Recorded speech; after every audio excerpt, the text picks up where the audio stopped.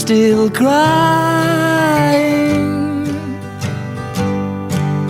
Your pain is now through. Please forget those teardrops. Let me take them from you. The love you are blessed with, this world's waiting for.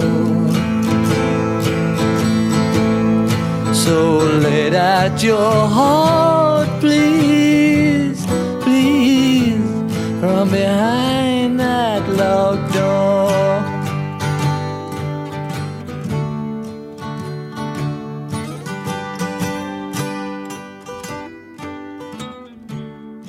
It's time we start smiling.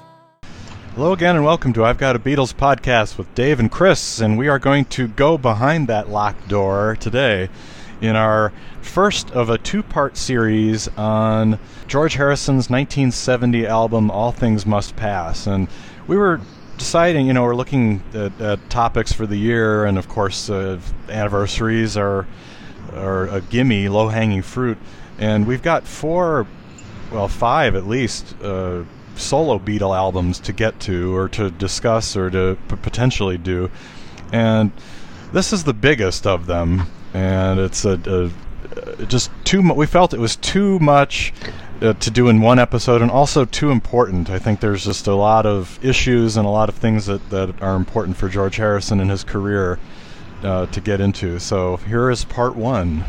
Yeah, it's a lot to just the first side here. The first two sides of this three album is a lot. Yeah, a lot of meat on the bone to devour. Sometimes we do these album track by track podcasts, and it's like kind of a chore to listen to the. I agree. Ringo the Fourth a sixth time in a week. But this, I was like, run it back, repeat it, go ahead. Yeah. I'm into it. Yeah. It was like such a joy on a week where we had a snowstorm, and currently we're negative wind chill factor here in Chicago. A real boost to the spirits. Yes. To listen to these amazing, unbelievably full of depth tunes here on the first side here. Definitely. And before we even get into the songs like these, the meat on the bones, thinking about George at the end of the Beatles here. So he'd come out with two solo albums, or two solo efforts. So we had the Wonderwall music, which was a soundtrack to a film. Mm-hmm. Then we had Electronic Sound, which I know you spin a lot. One of your favorite. Oh yeah. You like the remastered version particularly. So pretty weak fare getting things started, and then he'd had, this is not anything new to you listeners, I'm sure, but he had all these songs backed up that he tried to get the other Beatles to perform and to get into, and we'll talk about them as we go through. But they tried some of these songs during the Get Back sessions, and it just didn't work out. And so it seemed like a huge revelation when this album, this 3-disc set, came out in November of 1970. So where was this guy? What has he been doing? What's the deal with George Harrison? Yeah, a really amazing collection of songs that he'd stocked up. Some specifically about the issues they were having in the Beatles. Yeah. So I think one of the things that makes this album so great, obviously all the songs individually are really fantastic. A lot of the songs are talking about things that, when you really get into where did that song come from, it is about the Beatles breakup. And so I think a lot of us love this album so much because it also kind of like allows us to grieve the death of the Beatles in a way, There's a lot of break, and even the songs that aren't specifically about the Beatles kind of are like, it's cathartic in some way. it's cathartic in some way, and it's like it makes it okay. And hey, there's love and God to turn your sights to, rather than, so it's a lot. There's a lot here. Yeah, obviously there's a lot of layers to it. There's a lot of these are love songs. A lot of these are songs possibly about God. Or spiritual at the very least. Spiritual at the very least. But it sort of like those kind of work, I think, for the Beatles fan really right as they're breaking up. Kind of like trying to process the breakup to get this great collection of great tunes from George that we wouldn't have gotten really. Right, well, that's true. The Beatles. So yeah, because as you know, and if you've listened to any of the bootlegs of the Get Back sessions, you can hear the other Beatles were not too enthusiastic about what George had to bring in, even though his songs were probably a lot better than some of John's and a lot better than even some of Paul's. So he had really, I think this album shows that George had almost, if not an equal to John and Paul, he certainly had made leaps and bounds and most improved. I've always said he's the most improved Beatle, and I think this shows that he's really on a level up with the other guys. For certain. When he quit during the Twickenham Studios debacle, it really was right after that, to get him back in the group, they had to concede to some things, and I think maybe they were both John and Paul were a little blind to their own attitudes towards George, and this woke them up, I think, and they were able to go in, they were able to do Abbey Road, which we talked about a lot last year, but he had all these, and I think like some of the songs he had been writing and presenting to the band that they were ignoring, that we will talk about some of those individually here. I think he pulled them back and was like, all right, well, you didn't like these, so screw you. I'll save them. I'm not gonna give them to you. They're almost too important to me to waste. They're not going to be received correctly or taken seriously enough. The cathartic ability to just like do them the way you want, I think adds to the energy, to the lustful sort of like joy of this masterful album, really. Right, and think about, let's see, what was John doing for his first solo in his 1970 solo album? He's going through primal scream therapy and recording a really raw album.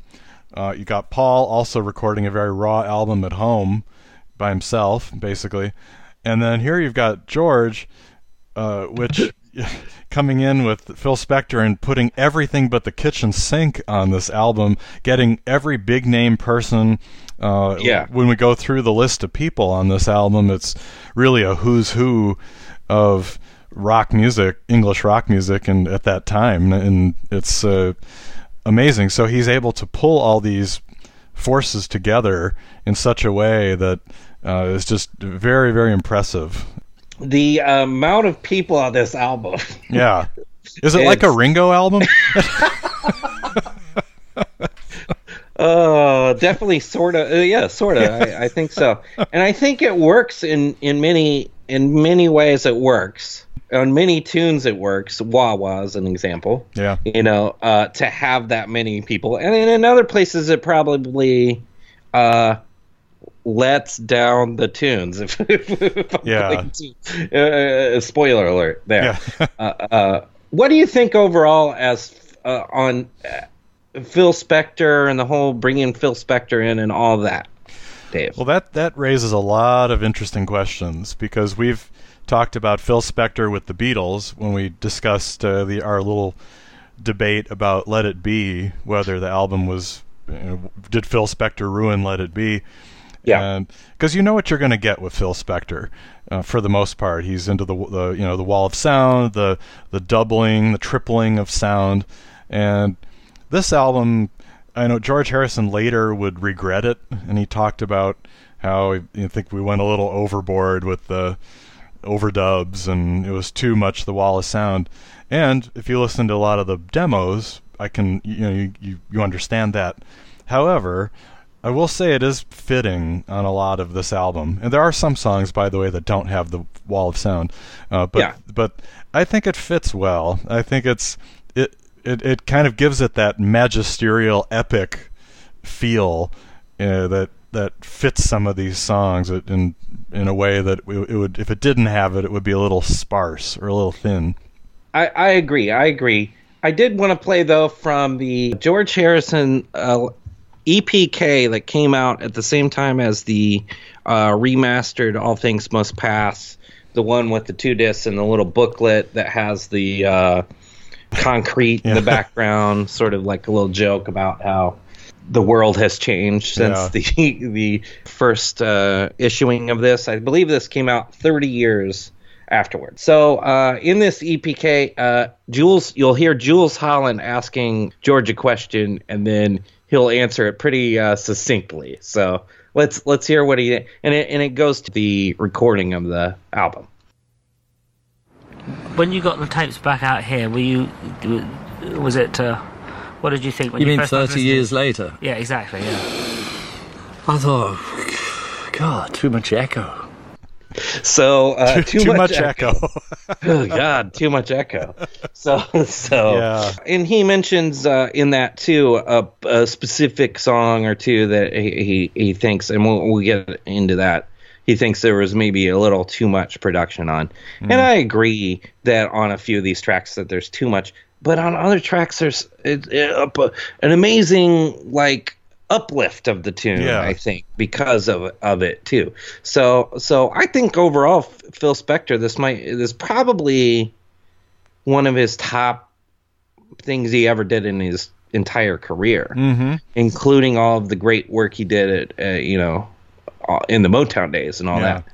So even though if you read a lot of the background story of this album, it was kind of a disaster. Phil, like it would become with John Lennon in the mid '70s with rock and roll. There were a lot of problems here too. Phil would come late to sessions; he wouldn't show up, and George was sort of running the show. And then, I guess maybe we should say it's typical, I guess, of how he worked, but kind of scattershot. But it eventually came together, and he did put it all together. So. But I agree. I think Phil Spector gets a bad rap a lot for this work and for the Let It Be work.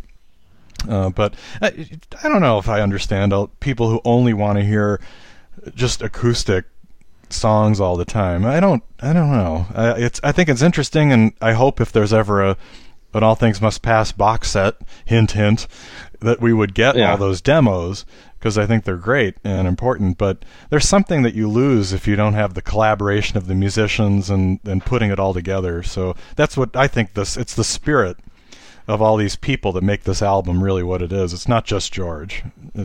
George works best when he's surrounded by people he can collaborate with and support. So totally agree.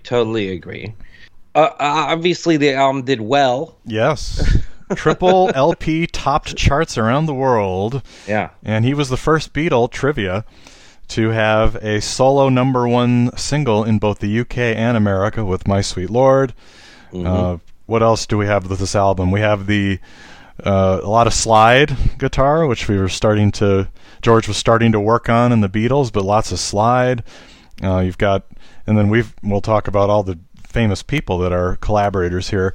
But one other thing before we get into the songs a little bit, George had been playing with Delaney and Bonnie and Eric Clapton right before this, and so he'd been getting a certain style and playing with a certain style and hanging out with Derek and the Dominoes, who would later become Derek and the Dominoes, and Clapton. And I think that those guys really make a big impact here too.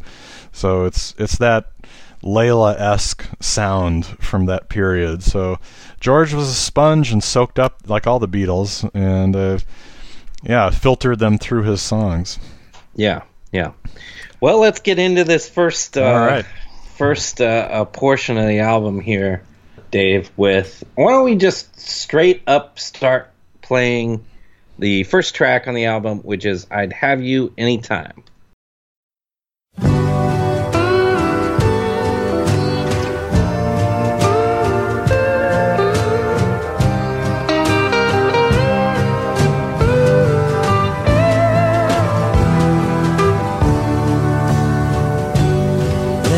In here, I know I've been here. Let me into your heart. Let me know you. Let me show you. Let me roll it to you.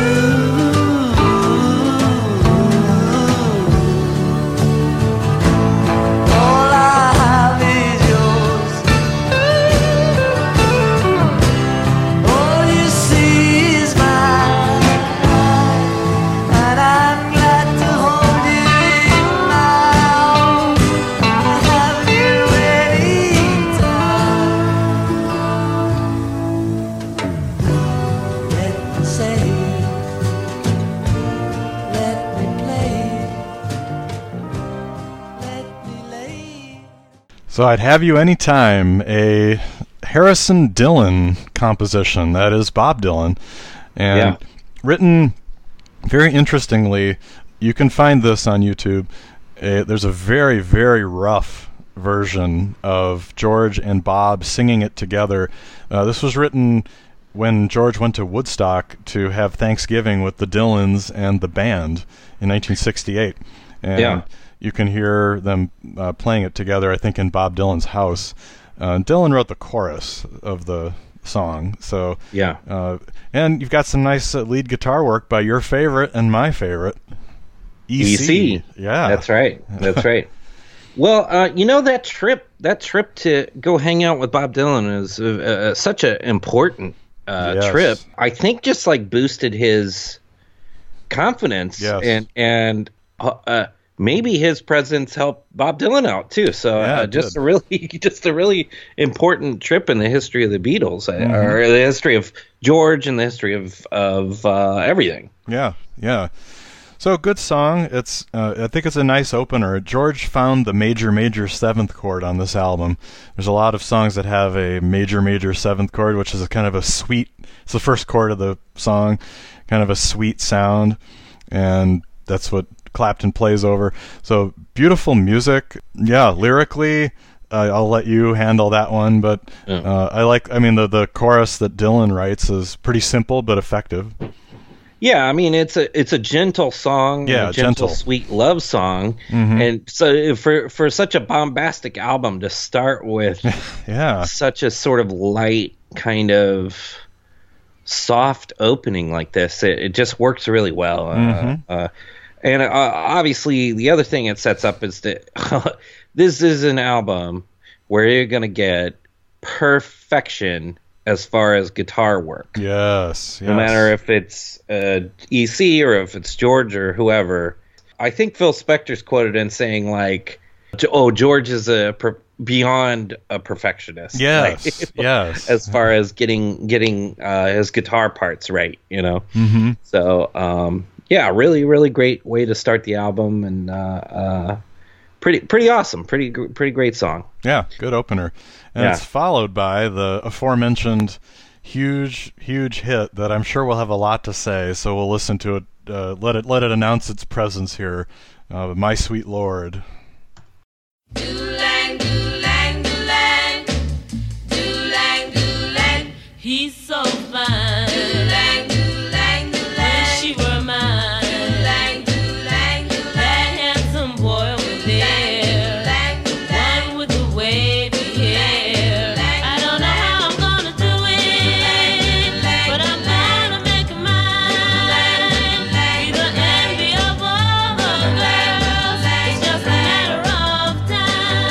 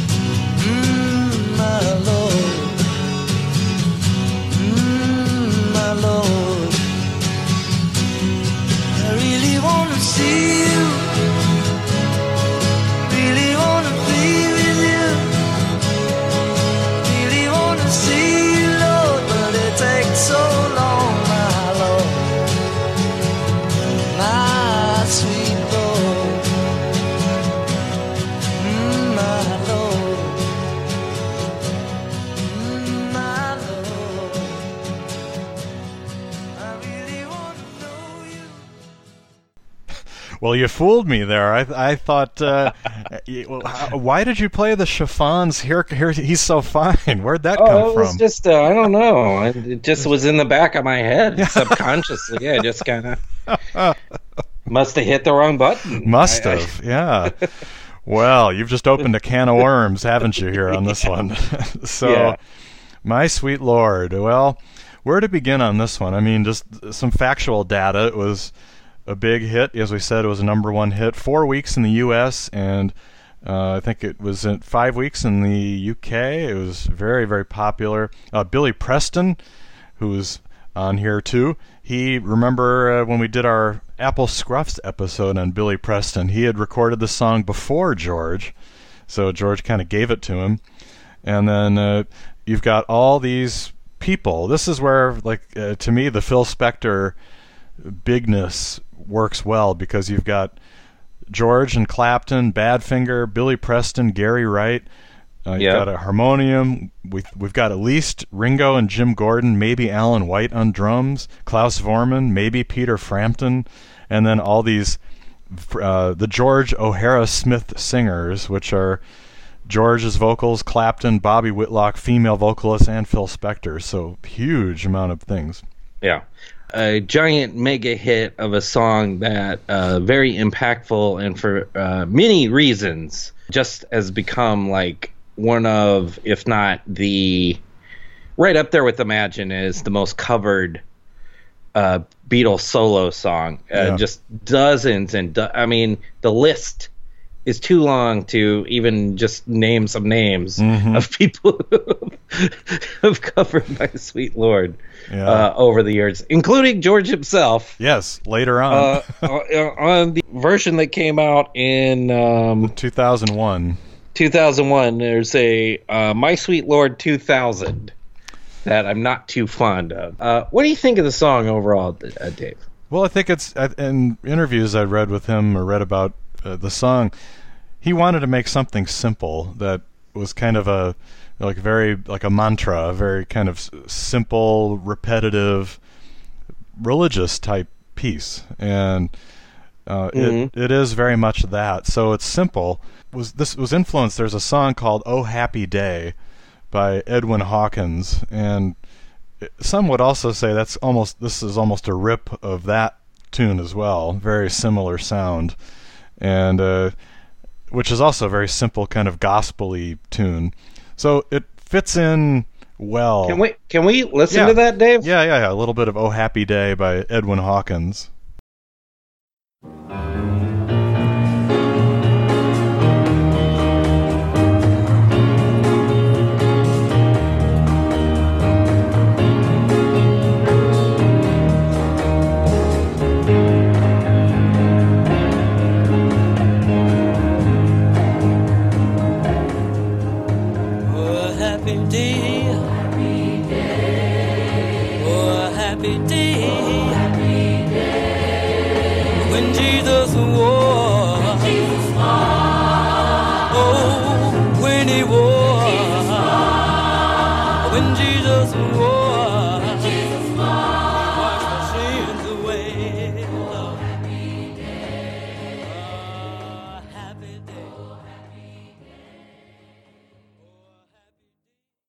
Oh yeah, you can definitely hear the influence there. Yeah. From "Oh Happy Day." Mm-hmm.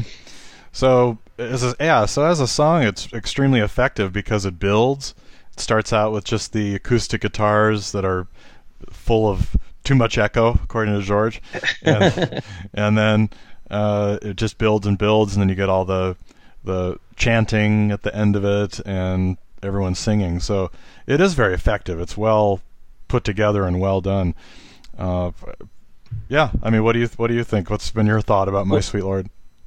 Well, just as a listening experience historically, I kind of like, you hear it so much, and it becomes one of those that you kind of like are like, yeah, I'll listen to something else. Right, I've heard this one before. Yeah, but kind of sort of being forced to listen to it all week, it's often just stuck in my head. Yeah, very catchy. Which I think is the entire intention and you read, I don't know if it's in I Me Mine or somewhere else, and you read, and he's like, what I wanted people to do is be singing along with it and singing hallelujah, and before you know it, they're singing Krishna, Krishna, and showing that there's, in his mind, no difference between all the religions, you know. So it works as far as that goes. It works as a song that gets stuck in your head, and it is an enjoyable, great song,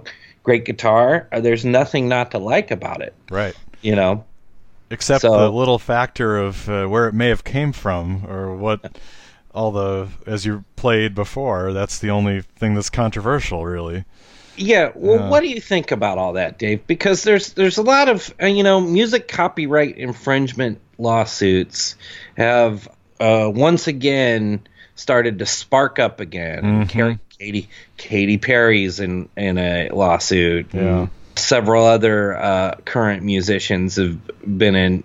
The Blurred Lines lawsuit of a few years ago from Alan Thicke's child, right. Sam Smith and Tom Petty, right? That was Sam Smith and Tom Petty. Yeah. So, what is your take on it? Do you think that?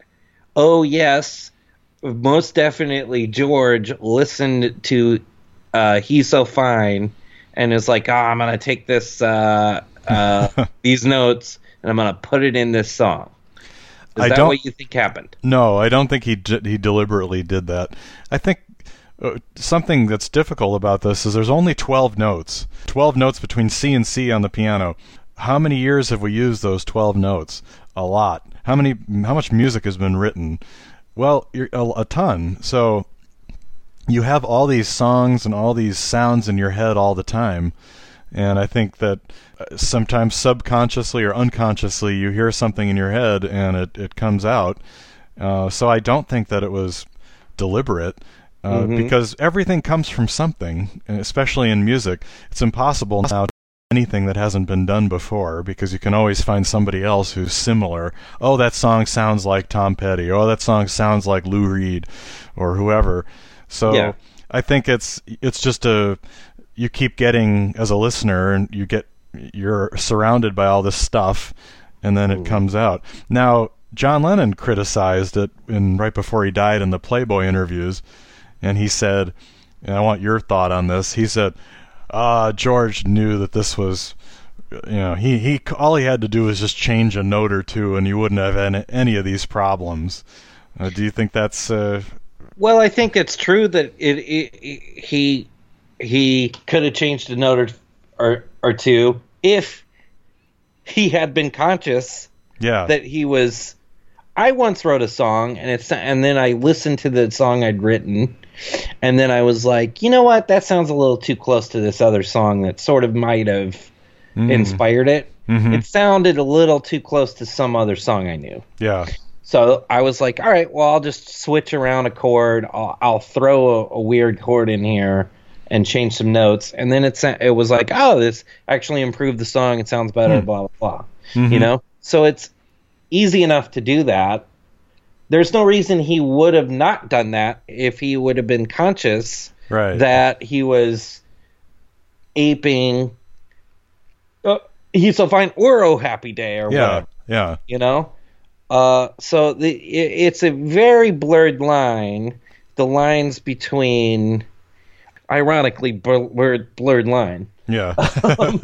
The lines between songs being influenced by something or like actually consciously stealing something. Yeah. And what surprises me is if he, surely one of these other guys on the album would have said something. If they would have said, George, this sounds a lot like He's So Fine. I don't see George saying, you're just, I don't think so. And then, because then they just keep talking about it and you keep thinking about it all the time. Yeah. So, I don't know. Isn't it strange, too, that, like, whenever you're talking about film, you're like, oh, that shot is just like the shot from, it's always like referential Yeah, related. to older films. Mhm. It's like, oh, he used this from Citizen Kane, and he Mhm. did a shot just like that. Obviously, Citizen Kane influenced that shot. Isn't that amazing? Yeah, right. But if it's a song and it's like, oh, he's using this and it sounds a little like that, It's like, oh, he's it's like, let's lawsuits and cheat, you know. yeah, and a copy, yeah. So it's I don't know. I someday I'd like to look at I think all the court records are available to see Yeah. from 1976 when George had to pay up. But I'd like to see what the argument was, or how, like all the legal discussion, because I think there was a musicologist brought in, or some musically trained person came in to explain how it all was tied together. But which, Yeah. of course, it is. It sounds like it. You can, when you point it out. Yeah. It certainly is. But Well, we've got to do a song under the microscope for My Sweet Lord sometime, because there's so many versions of this, And good ones. and so many great ones. Nina Simone and Mhm. Andy Williams and all kinds of different interesting takes on it. Yeah. But also to really get into that lawsuit yeah, and the amazing length of time that it took for the lawsuit to be over, Yep. and Alan Klein being such a sleazebag that he basically switched sides in the middle of the thing. I know. And, it was like, oh, I could get a payoff if I joined the other team. Of course. So- Yeah. Anyway, enough on My Sweet Lord for now. Yeah. But overall, obviously thumbs up on My Yeah. Sweet Lord. Oh, sure. What are we, crazy? I know, of course. And we would mention that there's a great, we'll talk about this a little bit later, but the couple of outtakes that have been released on the Early Takes Volume 1, there is a very nice demo of My Sweet Lord that is worth listening to as well. Yeah. So, next up, are you having a wah-wah? No, I don't need one, You Dave. don't- So, but let's play a little wah-wah.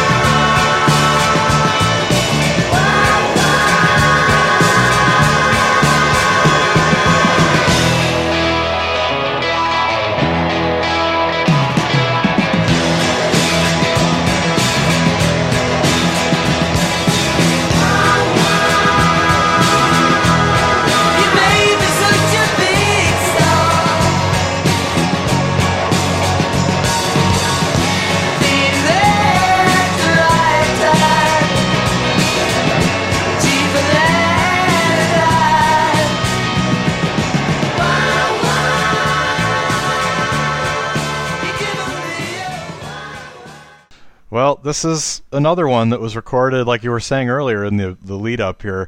This was written about the Beatles, or about a session, or about, well, all the bad sessions. So written on January 10th, 1969, when they were in the middle of the Twickenham Studios things, and a wah-wah basically means a headache, or you're having a frustration. And so George was pretty frustrated, quitting, and... Yeah, it was written in the quit. Right, In the quit. middle of the quit. I quit, I'm done. Yep. And then he writes the line, and I know how sweet life can be if I keep myself free. Yeah. And then a couple days later, they're like, please come back. And he's like, well, I'm not doing Twickenham Studios, and I'm going to get some damn respect here if I'm going to continue. Yeah. And then it seems like it was cordial at that better. point forward. So really great, but man, what a great song to have come out of that terrible moment and Sheesh. We were talking about the wall of sound working in some places and not working. This is where it works times 10. It just like works for me on every level, this song. Yeah. Absolutely every note in it is fantastic. Every time I hear this, I just immediately get a giant jolt of energy. Yeah. And I think that kind of mirrors the liberation that George must have felt even writing the song, so getting all this out. So it's a great riff. I mean, it starts out with a great riff right away, and that's echoed by EC, some Clapton on the wah-wah. Yeah. And then, like you say, everything just builds. So again, we've got 100 people on. Well, actually, not really that many people. It's more just they recorded, like Badfinger would record 3 takes of the acoustic guitars, or just keep overdubbing and layering. What sticks out to me are there's some horns that they get kind of swallowed, but you can hear Bobby Keys on the saxophone, and you've got Jim Price on trumpet. So. Ringo's on this one, too. Yeah, Ringo's on here. And the Derek and the Dominoes group. Billy Preston. So, full house and just a real uplifting tune. I think of it best as the opener for the Concert for Bangladesh. Oh, yeah. When the lights come on and that's the first thing they play. It's a great opener.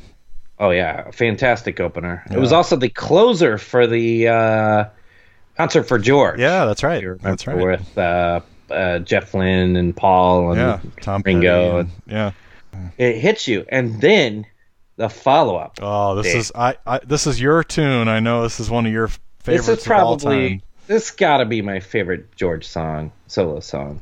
It's right up there. If it's not my favorite, it's right up there. It's just I'm absolutely in love with this song, and this song is Isn't It a Pity?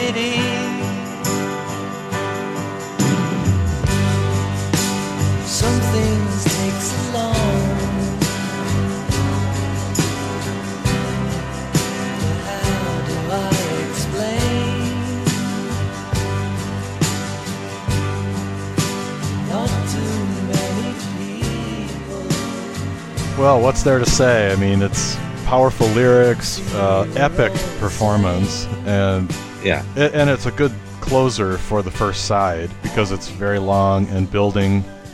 And again, the wall of sound works for this very well. I think it needs that. But this was an older song was started back in '66. And then Beatles did record this one. They tried a couple of takes of it in late January of '69, but it kind of didn't go anywhere. So, what is it to you that hits you so much about this song? Well, this is pained, pleading, preaching George is absolute best. It's like everything good about pleading George is in this song, and you would. Listening to it before you research it, you might think he wrote this about the Beatles breaking up. Yeah. Isn't it a shame that all of this has gone this way? And what I think works amazing about this song is he's not letting himself off the hook. It's like it it feels like he's part of it. Yeah. He's like how we break each other's hearts.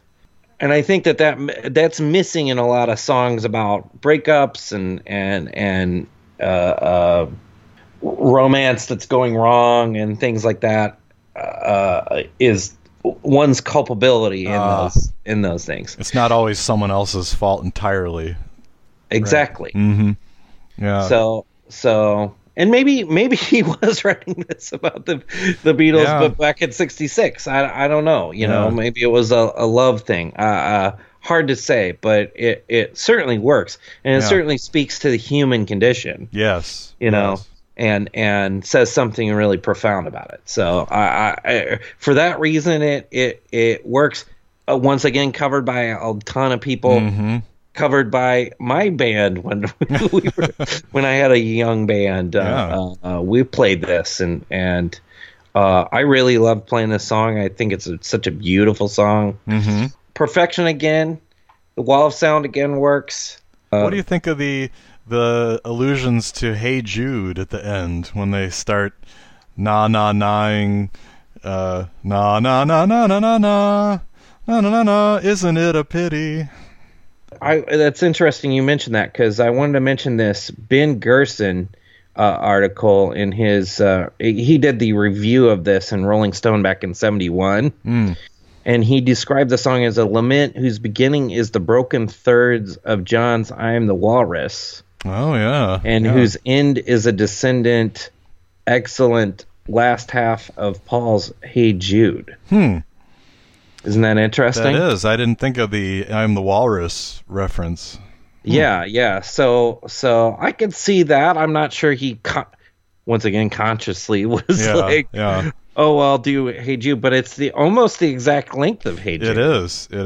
Yeah, 7 minutes and 8 seconds. So it is pretty much, and it has that same fade, like it just, length of it. Yeah, it works for me. Mm-hmm. It most definitely works. Now, version 2 of this, we won't talk about version 2 of this until the next episode. We'll maybe even ask why it's on the record. But is much shorter. Yes. Yeah. So, thumbs up. That first side, I mean, all 4 songs are great in a row. Oh. So, well, is that the best side of, the future episode, what's the best side of any solo? It's got to be pretty hard to beat. Yeah, it's pretty hard to beat. Maybe "Sentimental Journey," Ringo the Fourth. Oh yeah, side 2 of Ringo the Fourth. Oh, definitely. Well, you flip the side, Dave, and sometimes you have records and you're like, I'm gonna flip the side, even though I'm not too excited to flip the side. This one, it's like, oh yeah, all right, here we go. George gives us really something to talk about here with the very first song on side 2, and it's "What Is Life?" What is life? Well, it's a big hit, is what it is. So you've got this one. I feel is a little it's still got the Wall of Sound, and there's still a lot of things on it, but it's more of a straight ahead, like a very commercial sounding hit.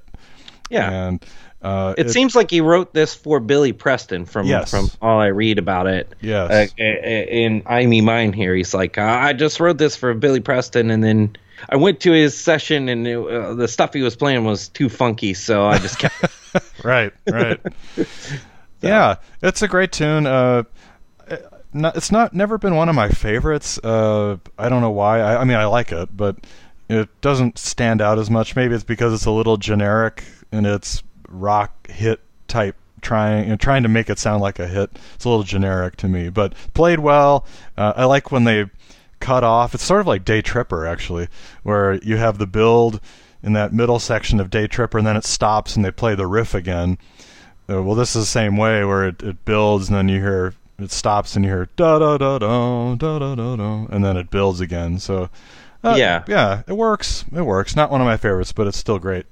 You know, I too am occasionally not in the mood for it, and I don't know why. It is one of these songs that he writes so many songs that could be a love song or it could be talking about God. Mm-hmm.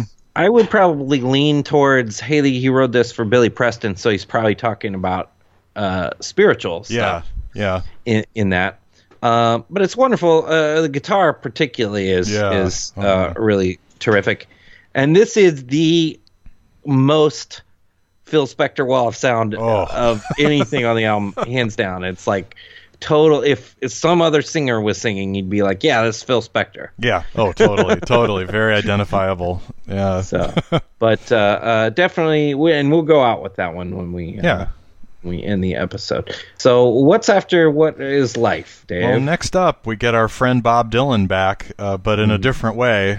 We're actually going to cover one of his songs that was written around the same time. So we'll hear a bit of If Not For You. If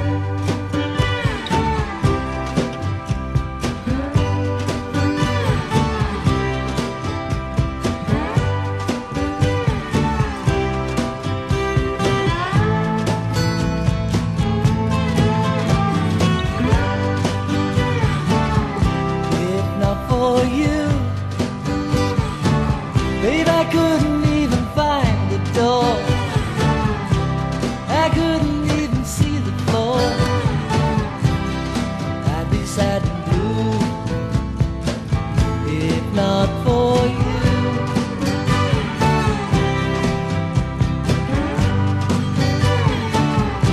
If not for you, late at night would see me wide awake. The day would surely have to break.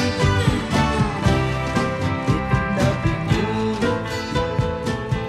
if not for you.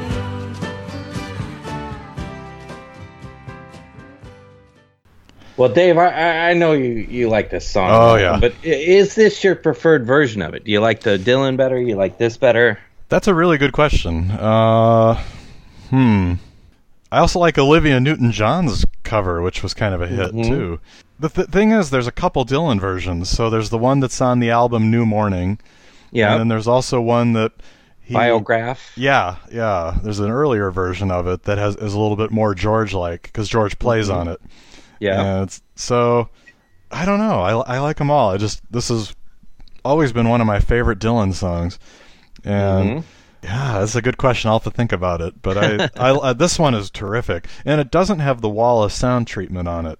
This song, this particular version of it, George and Bob had this really crazy kind of session. Well, it's more a crazy session for Dylan, but on May 1st, 1970, in New York, and they played through some tunes and jammed a bunch, and George, you can hear him singing. But they did this one, and you can tell there's a camaraderie between the two. So Dylan doesn't play on this version, but his presence is there. You hear a lot of Pete Drake on pedal steel, which sounds great. George on slide and harmonica sound terrific. It's beautiful. I love it. Well, and of course they both did it at a concert for Bangladesh together. Yes. Yeah. There's some footage of that out there. Yes, they did a warm-up. I probably like it just very, very slightly less than you, just this version. I find sometimes the repetitiveness of the lick could be drop out and come back in rather than just be so present throughout the whole thing. So I find it very, very mildly irritating at times, but I'm overstating how much I like the song. It's a very quality tune. Now, following that one is we'll go a little country here, and we opened with the not so country version of this, but we'll listen to Behind That Locked Door, and you'll hear a definite country Hawaiian twang to it right off the bat.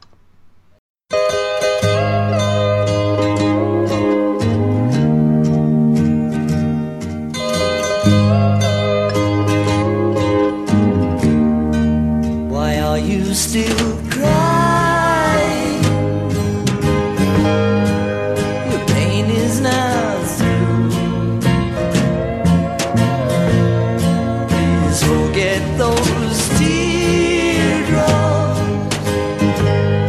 Let me take them from you. The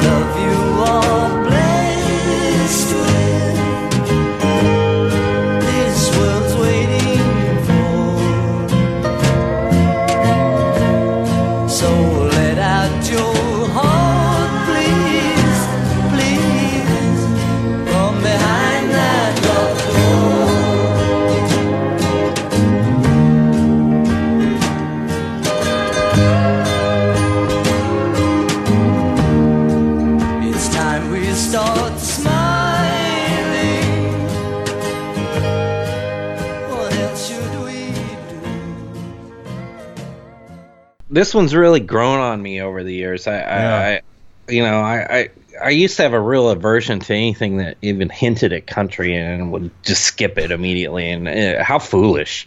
This is a really great tune, and I guess written to cheer up Bob Dylan. Yeah.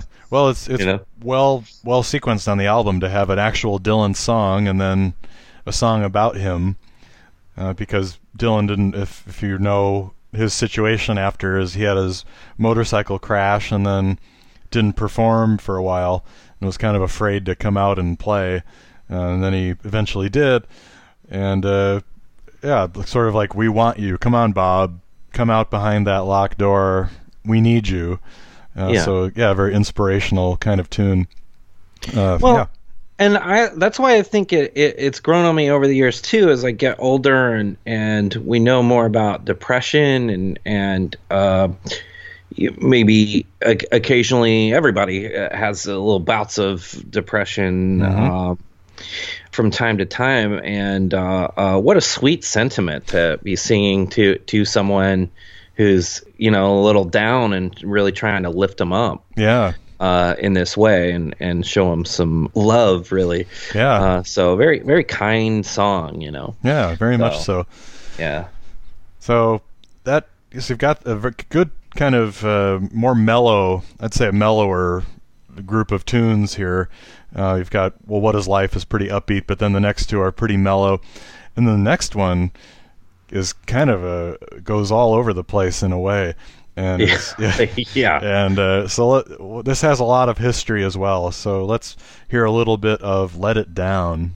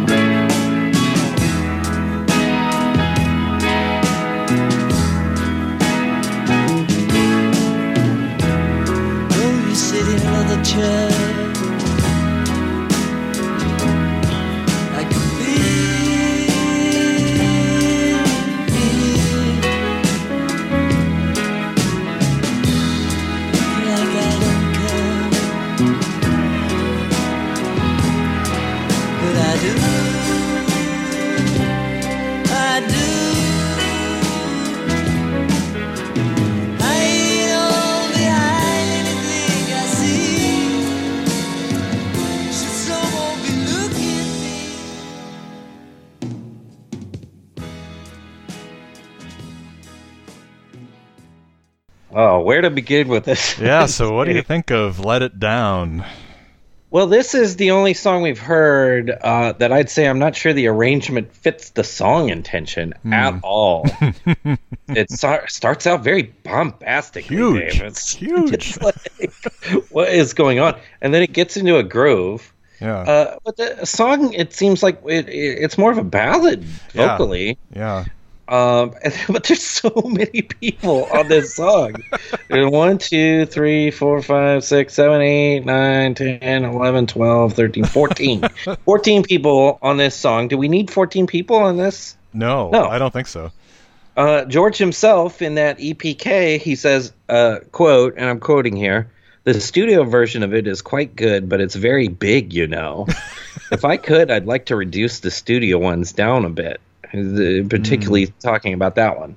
This too started as a Beatles tune, and I was listening to it, and I wanted to quote from Wikipedia here. Tapes from this session reveal Lennon struggling with the song's chord changes during a run-through that authors Doug Supley and Ray Schweinhart describe as excellent performance by George, seriously marred by John's distracting accompaniment on guitar. And then Paul, oh my lord, Paul in the background just starts going, let it down, let it down, sort of like Dig It style. And a couple days later, George is like, "Screw this, I'm out of here," because that recording was from, or they tried it on January 2nd, and he was done, and January 10th was the day he walked out. So and from listening to it, it's like, oh, no wonder. It's just like, sounds awful. They are not paying attention. They're not trying to get it right. No. They're just like, screw this. Yeah, hacking through. So, yeah, I'm with you, I'd say, on the arrangement factor, because there are several alternate versions, including on the All Things Must Pass set from 2001, that are acoustic, and I think it does work better as a ballad, as a quieter ballad. It's almost too extreme here with the huge bombastic, especially for the words, when you're saying "let your hair down on me." I mean, is that the kind? Do you need a bombastic accompaniment? I don't know, for something. With the horns and everything going full blast. I don't know, but it's maybe a misfire here. But I do like the other section when it's the verse, when they're quieting down. You hear that organ really coming through, very much of its time. Yeah, it's not the word. You know, I'm making a little more of it than possible. It's still a thumbs up. Oh, of course, of a tune. Yeah, and an interesting song. I'm not sure it quite ever worked, or he ever quite. You know, the arrangement definitely gets in the way of it. That guitar and vocal version you're talking about is a little more like, oh, this really could have been something. Mm-hmm. Yeah, there's something there to it, but it just a little much.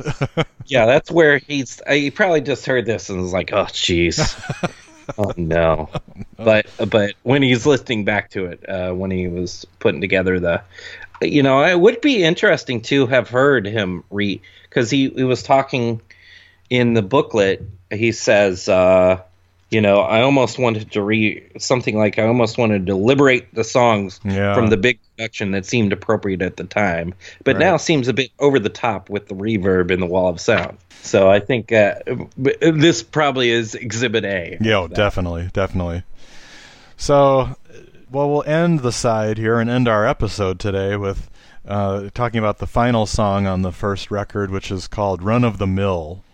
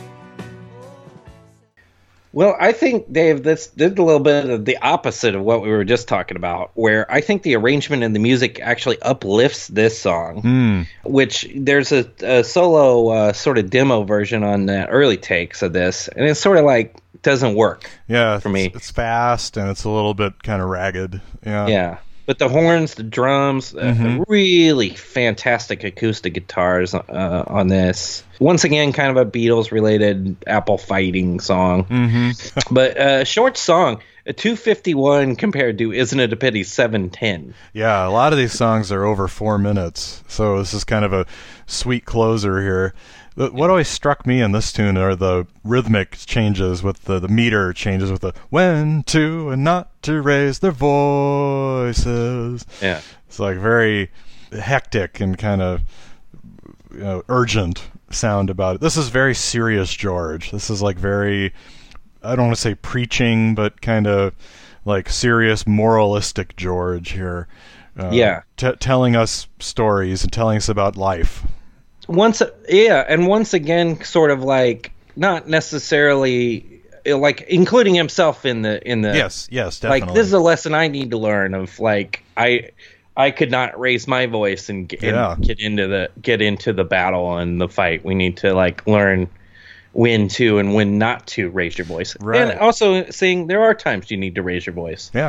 So I really like the song. The more I read the lyrics to it, too, he said something like the lyrics, the first time it seemed like a poem. It's very quotable. On the page. Mm-hmm. Yeah. Mm-hmm. So, I really like the song. It's over the years, this has really raised up the George song rankings for me. Yeah.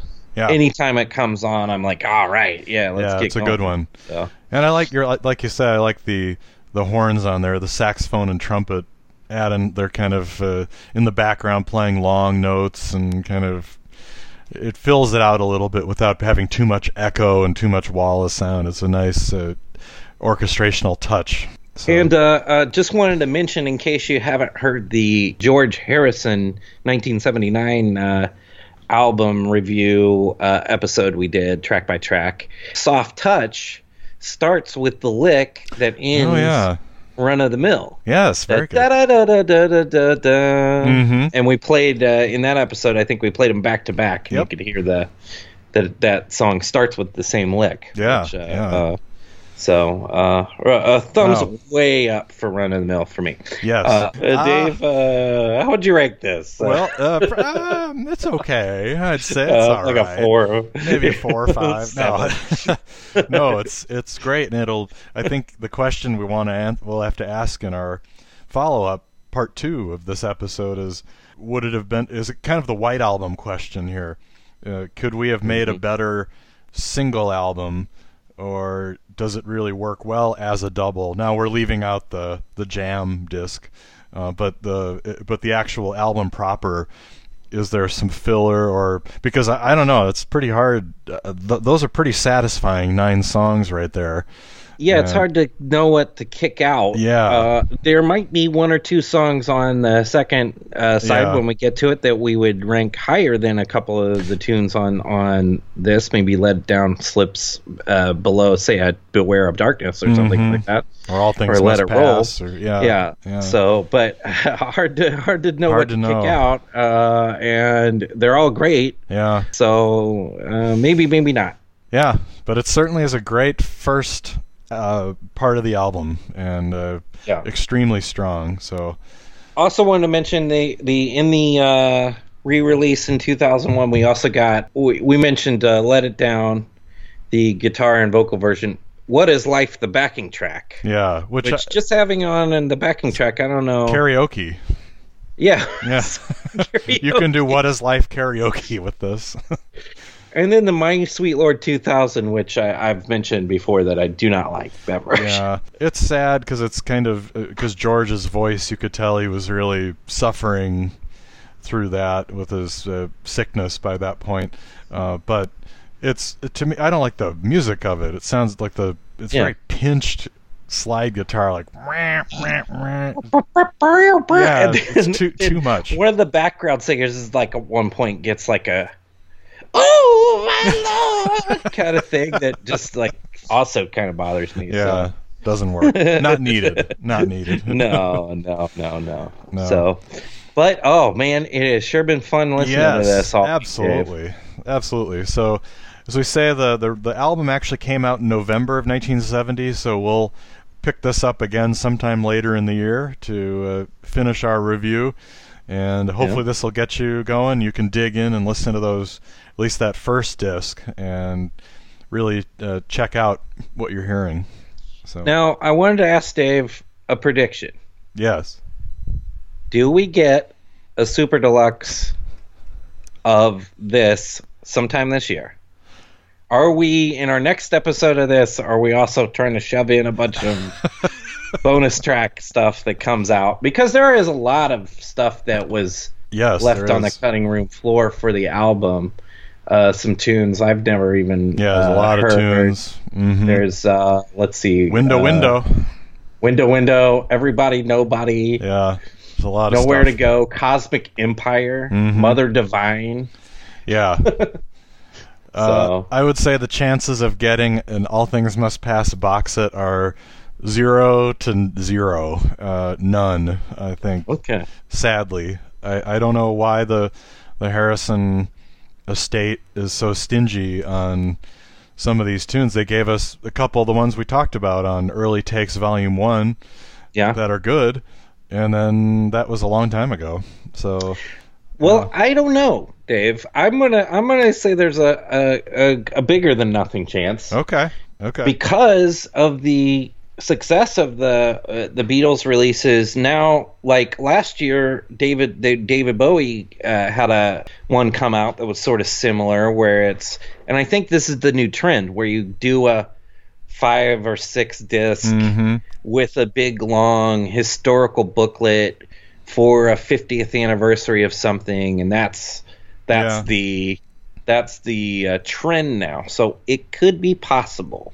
They have been stingy in the past, so I'm not gonna, I'm not gonna bet my house on it. But maybe we'll get it, maybe not. Probably by the time we do the second part of this, we'll know. Yeah, I would love it. I'd love to do it because I've cobbled together all of those outtakes and a lot of the other songs through various other means. But it would be nice to have the whole thing in context, and it would be, this album certainly deserves it. It would be a very nice thing because we haven't had really, all the other Harrison releases have just gotten 1 or 2 bonus tracks on each disc, so very slim.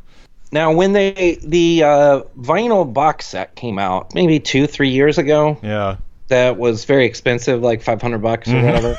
They did do separate releases of all these, so there is a pretty Yes. good vinyl copy out there for people who want to hear that. So I was kind of had a half an eye on buying that one when, Yeah, I'm sure when it this sure it's came out, beautiful. but it's like $60 still for three discs, but definitely worth it. So Yeah, and we should say Yeah. you get in the original, and I believe in the reissue, you get a nice poster of George with his enormous beard, which you do you like his look on the album with the hair past his, I guess almost on his arms, and his beard? You like that look? yeah, I don't know if that's my favorite George look. My favorite George look, of course, is curly hair with the mustache. Yeah, the permed. Oh yeah, the 79. Yeah, that's Yeah. that's the perfect one. So Yeah, exactly. so Yeah. All right. Well, Well, very good. So this Yeah. has been fun, and we'll look forward to discussing part 2 when we get to it next.